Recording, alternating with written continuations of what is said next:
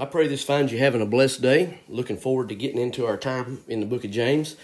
One thing, normally I do and release the podcast on Wednesdays, but I think because I enjoy doing them, it's fun for me and an enjoyment for me. I think I'm actually going to start doing the podcast twice a week now, rather than releasing them on Wednesdays. I think I'm going to do one podcast on Tuesday and one on Thursday, so that way I'll be releasing 2 a week and being able to have a little bit more fun and enjoyment as we get into God's Word. But also just wanted to kind of open it up, and if there are any kind of topics, anything specific that maybe as you're listening, you're saying, I wish that we could, I wish we could hear a topic about fill in the blank, whatever it may be. Why don't you send that to me? Why don't you send it to me and let me know, so that way I can kind of study it up and look at it and be able to tackle that. We'll be, of course, in the book of James for a while, being able to walk through it, but at the same time, this gives me something to look at a little bit later on if it's something that you'd be interested in hearing. And a topic to be able to tackle. So I encourage you to shoot that to me, let me know, and maybe it'll even be something that a topic that you're interested in that we could maybe even break away a little bit from James and jump into it.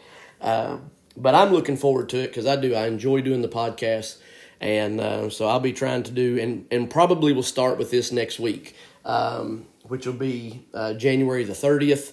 And kind of start with the month of February there, doing Tuesdays and Thursdays, and see how that goes. So hopefully that'll be a blessing to you and give you a little something extra, maybe while you're at work or driving down the road to listen to and be encouraged with. But today we're going to be in the book of James, chapter 1, and we're going to pick up in verse 26. We've been talking about being able to look at hearing and doing the Word of God. If you want to say some of the more well-known passages in the book of James, being doers of the word, not hearers only. Talked a little bit last week about the idea of what it means when James said that, somebody goes to a mirror, looks at their face, and walks away and forgets it, and not being able to really understand that the importance is letting the Word of God read us more than we read it. But we're going to pick up in verse 26, which is kind of another one of those blunt verses, and that's why I like the book of James, because it's really a book that is just very practical. James just is cut and dry, says it the way that it is. He doesn't try to play around with anything. And here's what James says in verse 26. If anyone thinks he is religious without controlling his tongue, his religion is useless, and he deceives himself. So, it's going to be a little bit later on, but in the James chapter 3, there is a significant passage from verse 1 all the way down to verse 12 that is going to talk about the tongue, the dangers of the tongue. So we're not going to dive in a whole lot with this, but I do think that it's important for us to be able to look at this passage here and understand what James is really talking about. And one of the first things that I want us to be able to see and understand, and I don't know that this is something that we really pay attention to as much as we need to, especially in today's culture, and that's this.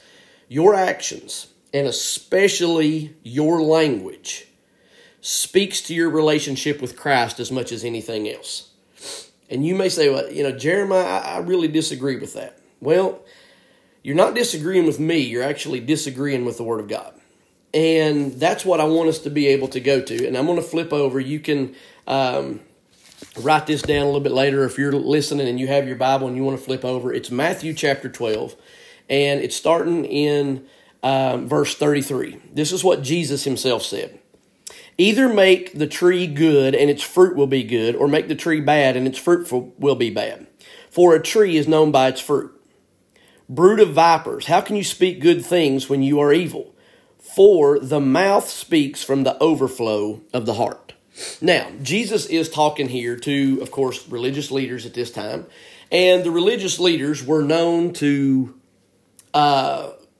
be able to quote, if you will, Bible verses at the drop of a hat. I mean, again, long story short, if you know the history, if you were a rabbi, if you were someone that was a religious leader, and you were a Jew that was going into being a religious leader, you knew the Old Testament backwards and forwards. You memorized it. You could be able to quote it. You knew everything about it. And what Jesus was saying is, listen, yeah, it's great that you can quote the Word of God, but the problem is you don't live it. Your actions, your language, everything that you do does not line up with what you teach. And what we're finding in today's culture, and I hate to say this, that's one of the things, I guess, that frustrates me so much. And I'll give you an example, and I posted this a couple years ago, and I got some people that were kind of, gave me some heat on it. But there was a coach, and many of y'all may know, if you know football, his name's Dabo Swinney. He's a coach at Clemson. And there was a specific interview that happened, and Dabo Swinney started the interview by giving glory all to God. I mean, it was one of those that, everybody and their mother who watched it is like, oh my gosh, I love Dabo Swinney. He's the greatest Christian in the world, just because when he started his interview, he gave glory to God. Then in the rest of his interview, he began to cuss. And I'm sitting here listening to that interview, and I'm saying, okay, do you realize what you just done? You're sitting here and you're giving glory to God, claiming that you're a Christ follower, and then in that same interview, you're sitting here and you're using cuss words and foul language, and you don't see a problem with that. See, the problem is what we're doing in our culture today. We are so enamored with the world, and we're so living like the world, that we've not created any kind of differentiation. It's basically this. Yeah, I'm a Christian, but I still do this, and this because I don't see it as a problem. That's just kind of who I am. I don't see any issue with this because, it's not a big deal and it's not hurting anybody. Everybody uses bad language. Everybody, cusses. And, it's not like it's a bad sin. It's not like I'm out murdering somebody. And I don't understand why we always go to murder. We don't, for some reason, we think that if I can go out and I can, use my words to, completely kill someone's soul, but because I didn't murder them, it's not a big deal. Sin is sin. And it doesn't matter what sin it is, it's still sin in the eyes of God. And the problem that we've done is we've so conditioned ourselves to believe that certain sins aren't a big deal and certain sins are. And as long as I don't commit those big sins, I'm good and I don't have to worry about things. The problem is this. If I'm sitting here on this couch and I'm watching Dabo Swinney, and in one breath he's telling me how much that he loves God and giving all glory to God, and in the next breath he's sitting here using foul language, I'm confused. And see, the problem is the Bible tells us this. God is not the author of confusion.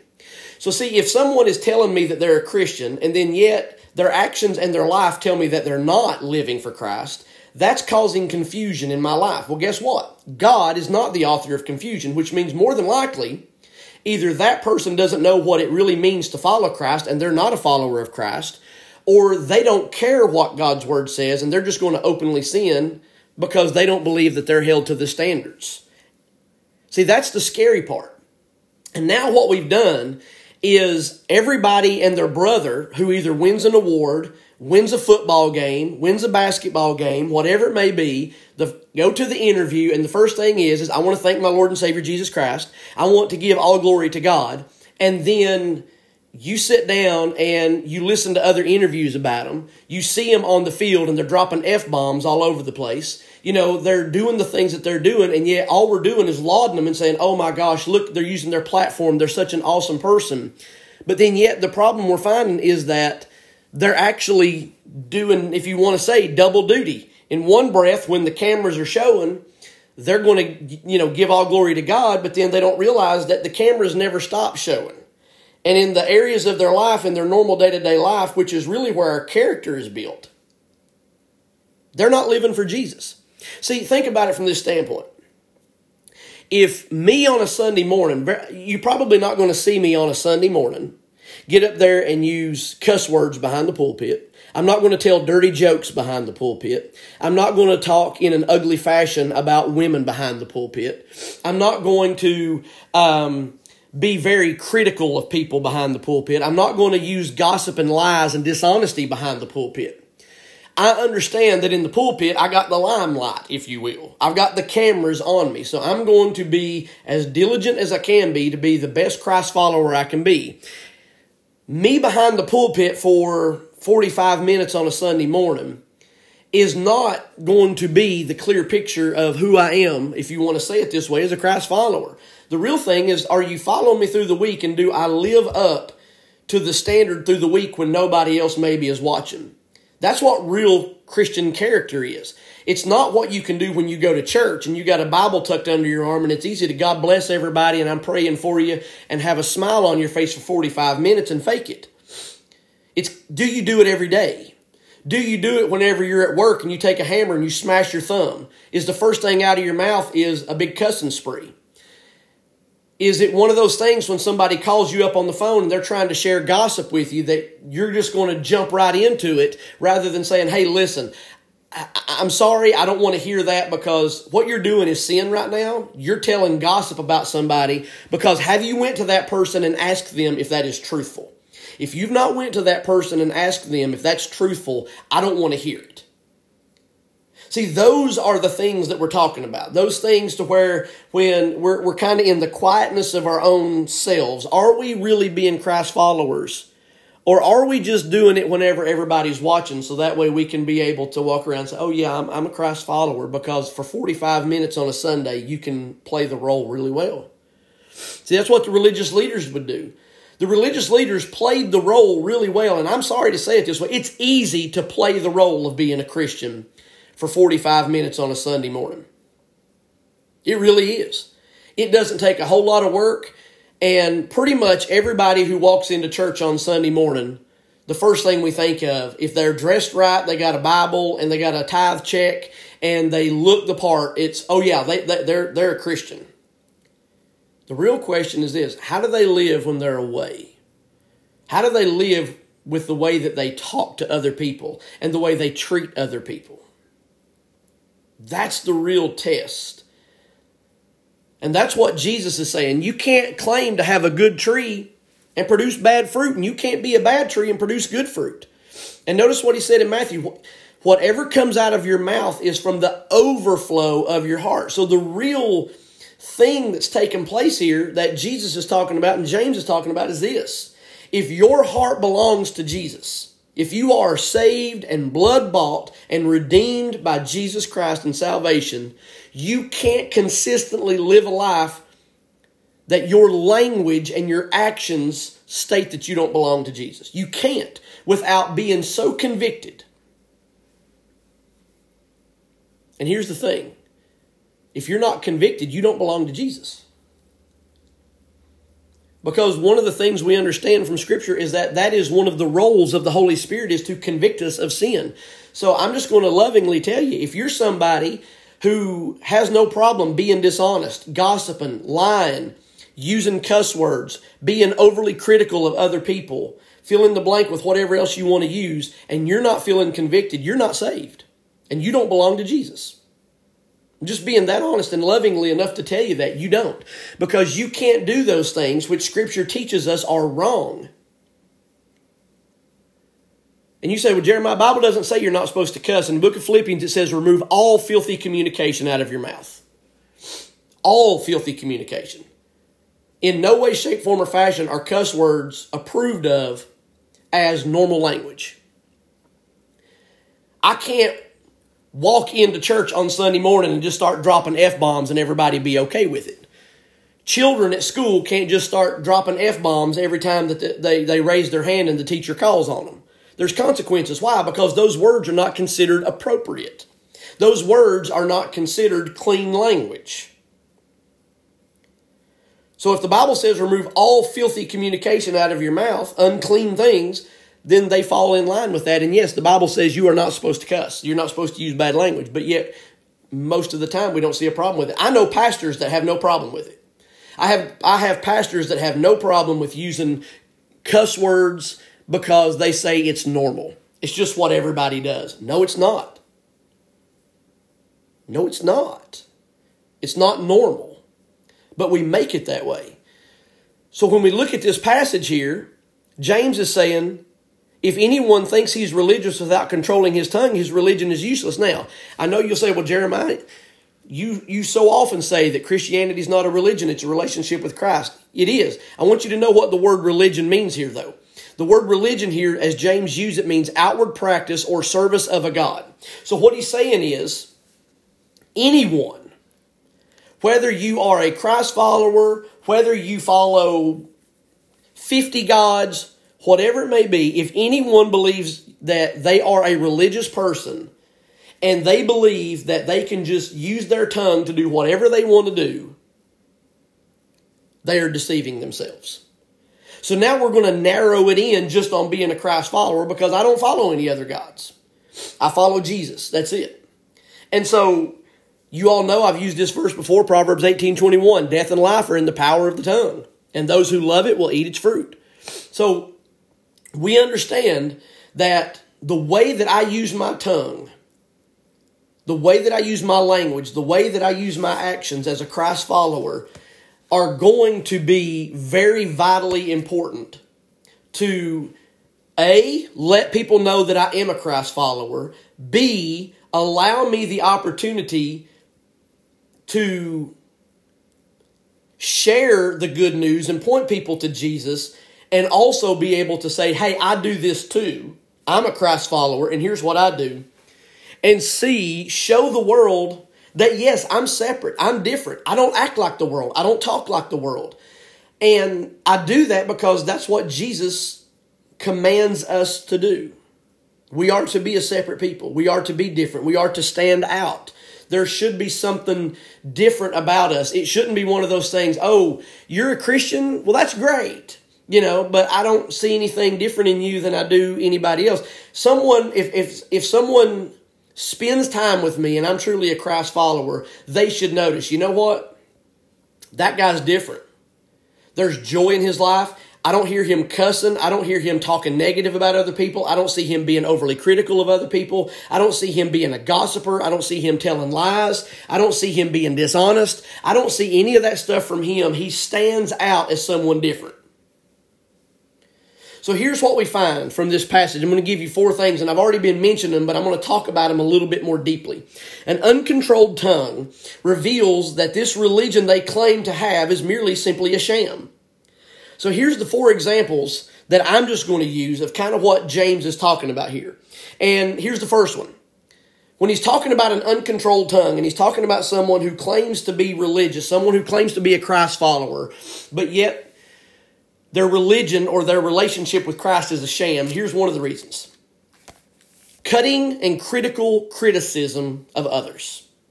Cutting and critical criticism of others. Now, listen, I do believe we live in a generation that has no idea how to take criticism. The problem is, I also believe we live in a generation that doesn't know how to give criticism. See, it's both and, not either or. I think one of the things that we do is we don't know how to teach people anymore. I'm going to give you an example. This past week, and I'm just, again, I use life examples that happen. We had to have our garage door worked on this past week. So the people come to work on the garage door. There was 2 people here, one that was older and one that was younger. I'm guessing one is, he's been with the company for a while. The younger guy, I'm guessing he's probably a newbie. He's a new guy, probably doesn't know a whole lot about garage doors, doesn't know a whole lot about what's going on, but he's here, he's learning. And while I'm sitting here and I'm kind of doing some sermon prep here at the house while they're working on the garage doors, I'm listening to this conversation that's going on.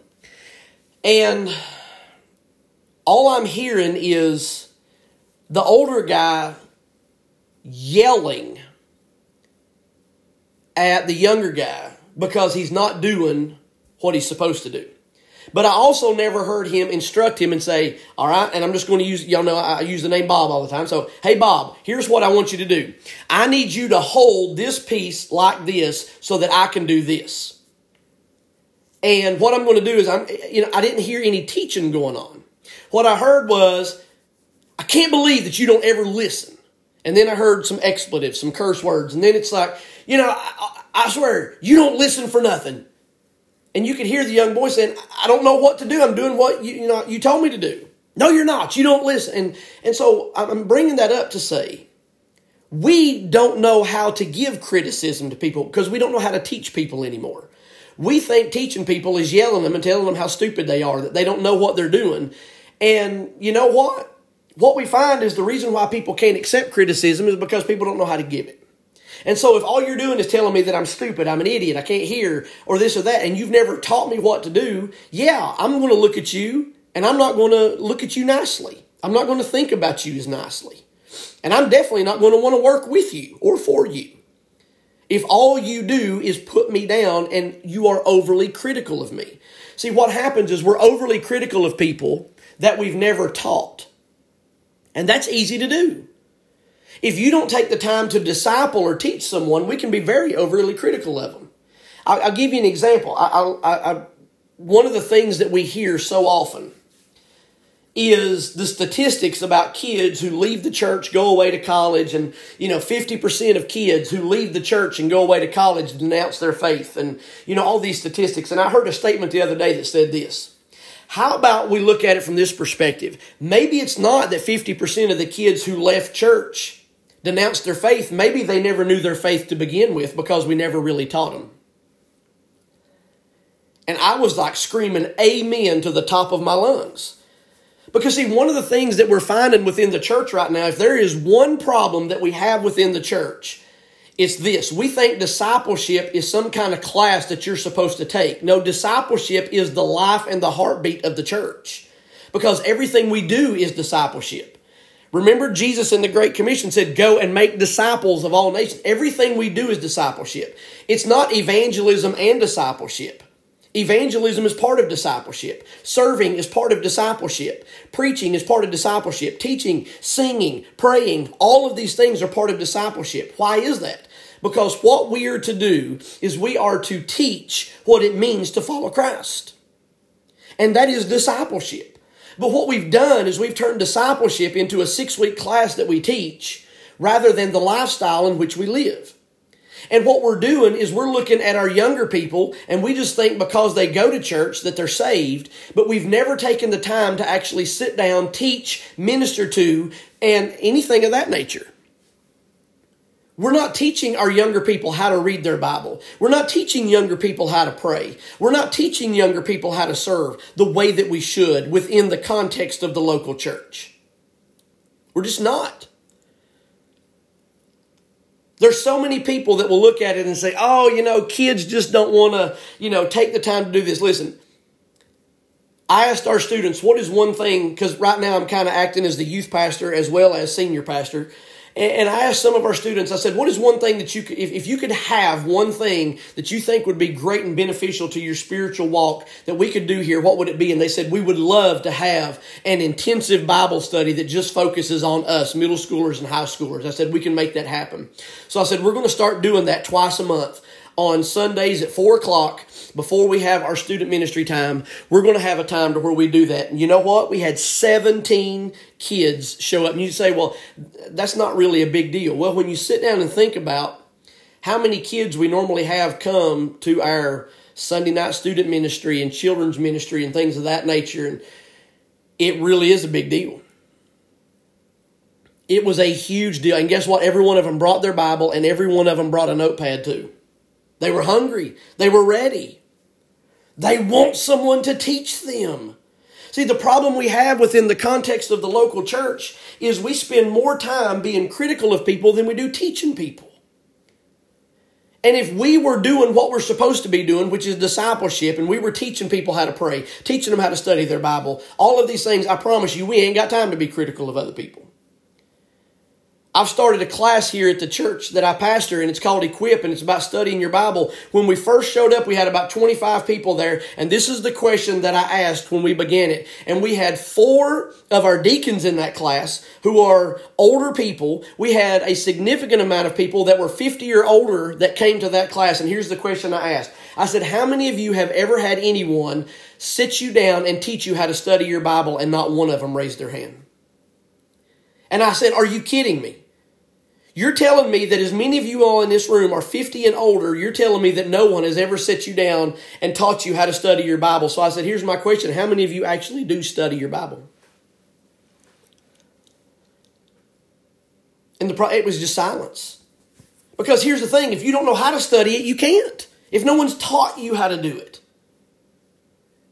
And that's where I hate to say this, but the generation before me has failed miserably and dropped the ball in what it means to disciple. And so what we're doing is we love to walk around and say, oh, kids these days, all they do is video games and they don't do that. You know what? What are we doing about it? Are we teaching them? Are we saying, hey, you know what? Come over to my house and let me do a Bible study with you all. No, we don't have our older people doing that. We don't have our older men that are willing to step up and say, hey, I need to use my time and my talent and my treasure to be able to minister to other people. You don't have that. You don't have women that are willing to step up and talk about the fact that, hey, you know what? We need to teach young ladies what it means to be a young lady and respect their body and not dress in inappropriate ways and be able to put their body out there and think that that's all they have to offer young boys is their body. But there's so much more to them. No, we don't have those things anymore. Instead, we just want to be critical of everybody. We want to point out the fact that they have, fill in the blank. That's one of the problems that we have within the church is nobody wants to go to it because everybody's sick and tired of being criticized all the time. Why are pastors dropping like flies right now, not wanting to be in the ministry? Because everybody in the congregation wants to point out all the flaws that the pastor has. Well, he preached too long today. He's too loud. I don't like the way he dressed. I've even had people tell me before that pastors shouldn't have facial hair, and it offended them that I had facial hair. I'm telling you, you can't make some of this stuff up. And what we've got is we've got so many people that believe that it's their job and their responsibility to be critical of everybody. And I'm telling you, when you live in a state of being criticized all the time, especially when it's not even justified, that does not show Christ-likeness. It doesn't. You don't see Jesus walking around constantly criticizing everybody. Here's the second one. Not only does an uncontrolled tongue lead to cutting critical criticism, but unclean language. See, here's one of the things that I found. Most of the time, unclean language comes from people who either A, just don't see it as something that's bad and sinful, and they're just going to do it. B, are just angry people. And that's some of the first words out of their mouth because they're angry all the time. Or C, love to use that word for either shock value or to hurt somebody. That's really what unclean language's purpose is. Nothing about it is productive. I know my wife made the comment, she said, she teaches third grade, and she said it's amazing how some of these kids will learn certain words and they'll come in and they'll say them to see what my shock value will be. And she said it's sad that, kids will do stuff like that, but hey, we as adults do the same exact thing. And what you find with the idea of unclean language is what benefit does it do? If unclean language was so important to use, I would find Jesus using it. I would find Jesus walking around telling everybody, using that kind of language. What purpose does it serve to sit down and use that kind of language other than the fact that you seem to either fit in better? As a young person, you think it makes you more cool and it makes you more tough. No, it shows that you're an idiot. It shows you're ignorant. It shows that there's so many other words you could use, and your vocabulary is so simple that that's all you can come up with. That's what it shows. You say, well, Jeremiah, that's being critical of me. No, that's stating fact. There are so many other words to be able to articulate to show that I'm frustrated or I'm angry or I'm upset or I'm hurt, rather than using cuss words. Cuss words shows an ignorant vocabulary. That's all that it shows. You don't need to use any cuss words for any reason whatsoever. They're not productive in any way.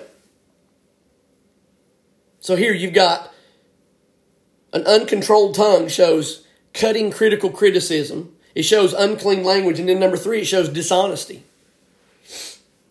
It shows dishonesty. Does it bother you if you know that you've been dishonest about something? Does it bother you to know that you can be dishonest about somebody in order to step up the ladder at your job? Does it bother you to know that you can be dishonest about stuff and be able to cause other people hurt and harm? See, I don't know that a lot of times we even realize how dishonest we are about stuff, because we've even come to the point now to where, well, if I don't tell all the truth, but just some of the truth, it's not really a lie. I just didn't share everything. We have so rationalized and justified dishonesty into truth that it's appalling in our society today. We look at things within our society and we don't have very much of an issue about being dishonest anymore. We have no problem lying about people. We have no problem spreading lies about people, slander. The amount of things that I've had said about me as a pastor,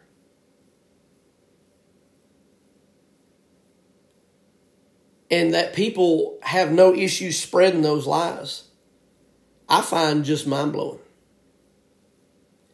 I mean, some of them you almost have to sit down and say, man, however you come up with that lie is just, it's almost comical. Because anybody who knows me knows that is not at all accurate about me. And usually what we find is the people that spread lies and are dishonest about people have no idea who they really are. They're taking a small snippet of that person. And what we normally do is, when we think about dishonesty and lies, what we're doing is we're using that in order to take care and benefit ourselves, because we know that the truth won't. That's really what lies and dishonesty are.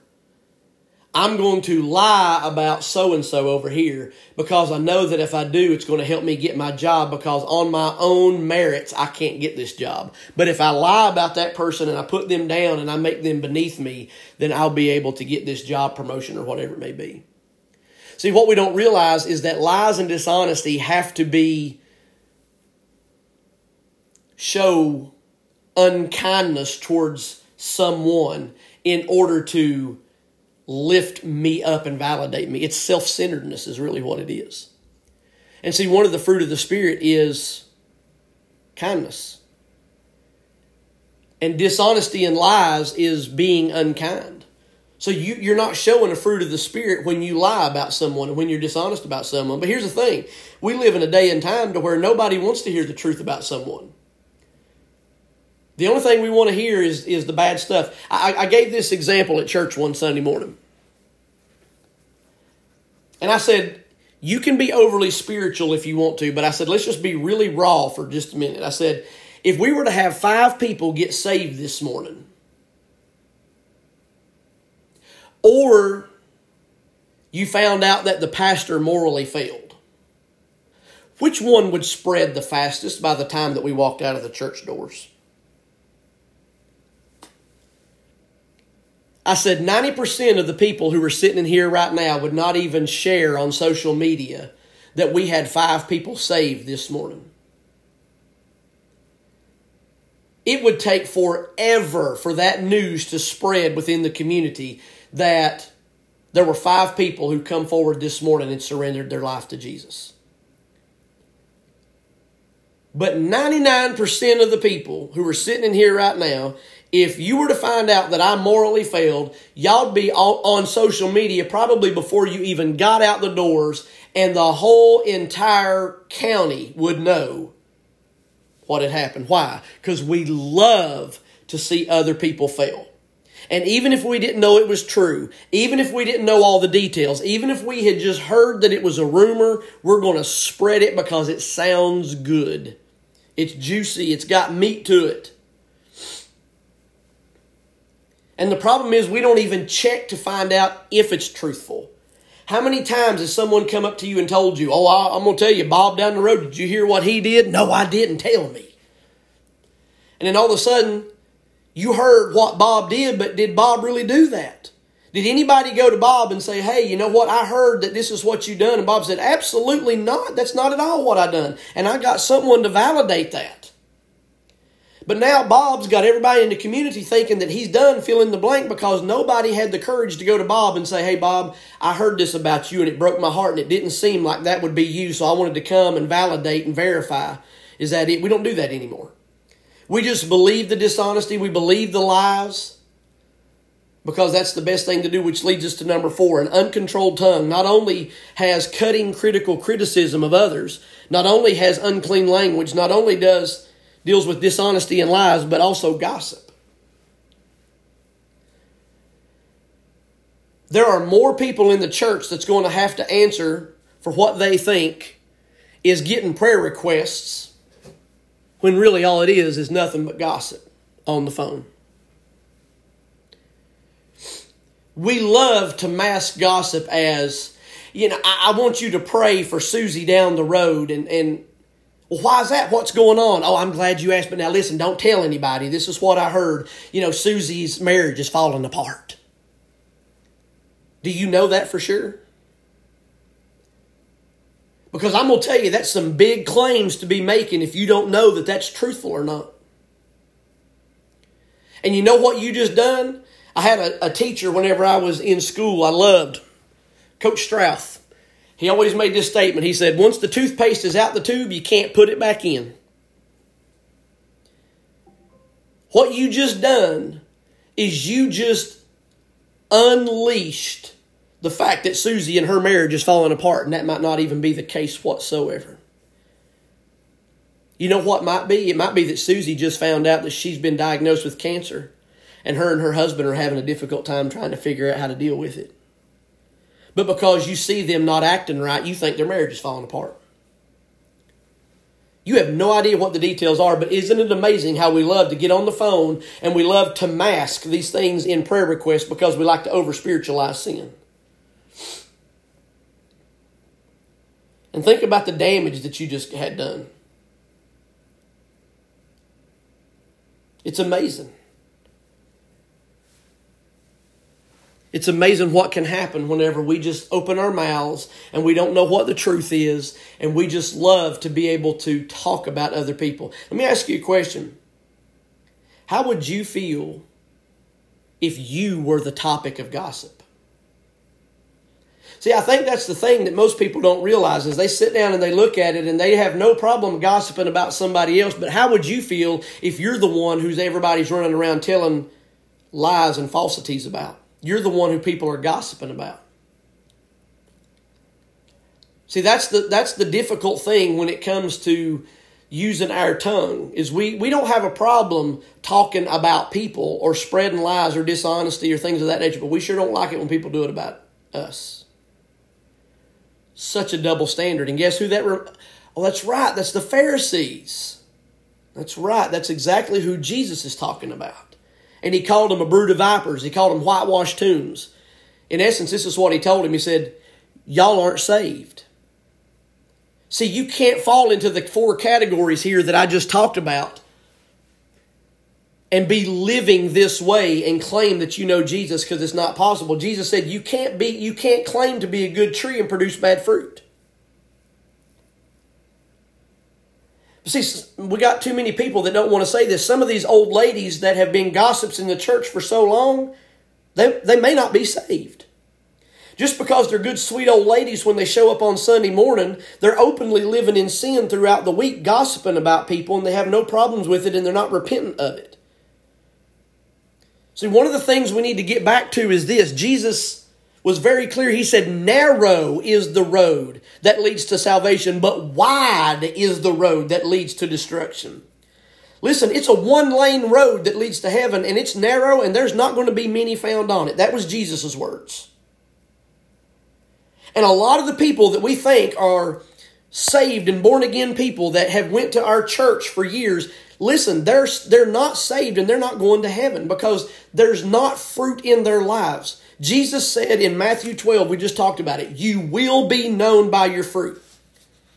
People who live with an uncontrolled tongue, who consistently criticize other people, have unclean language, are dishonest, and they lie, and they're full of gossip. Listen, there is nothing in them that is love, joy, peace, patience, kindness, goodness, gentleness, faithfulness, and self-control. That is not living within a person who does this as a lifestyle. But we don't have anybody that wants to say that because, oh, now, Jeremiah, you're not supposed to tell, you can't say that. Only God knows their heart. No, Jesus told me I can look at your fruit and determine whether you're saved or not.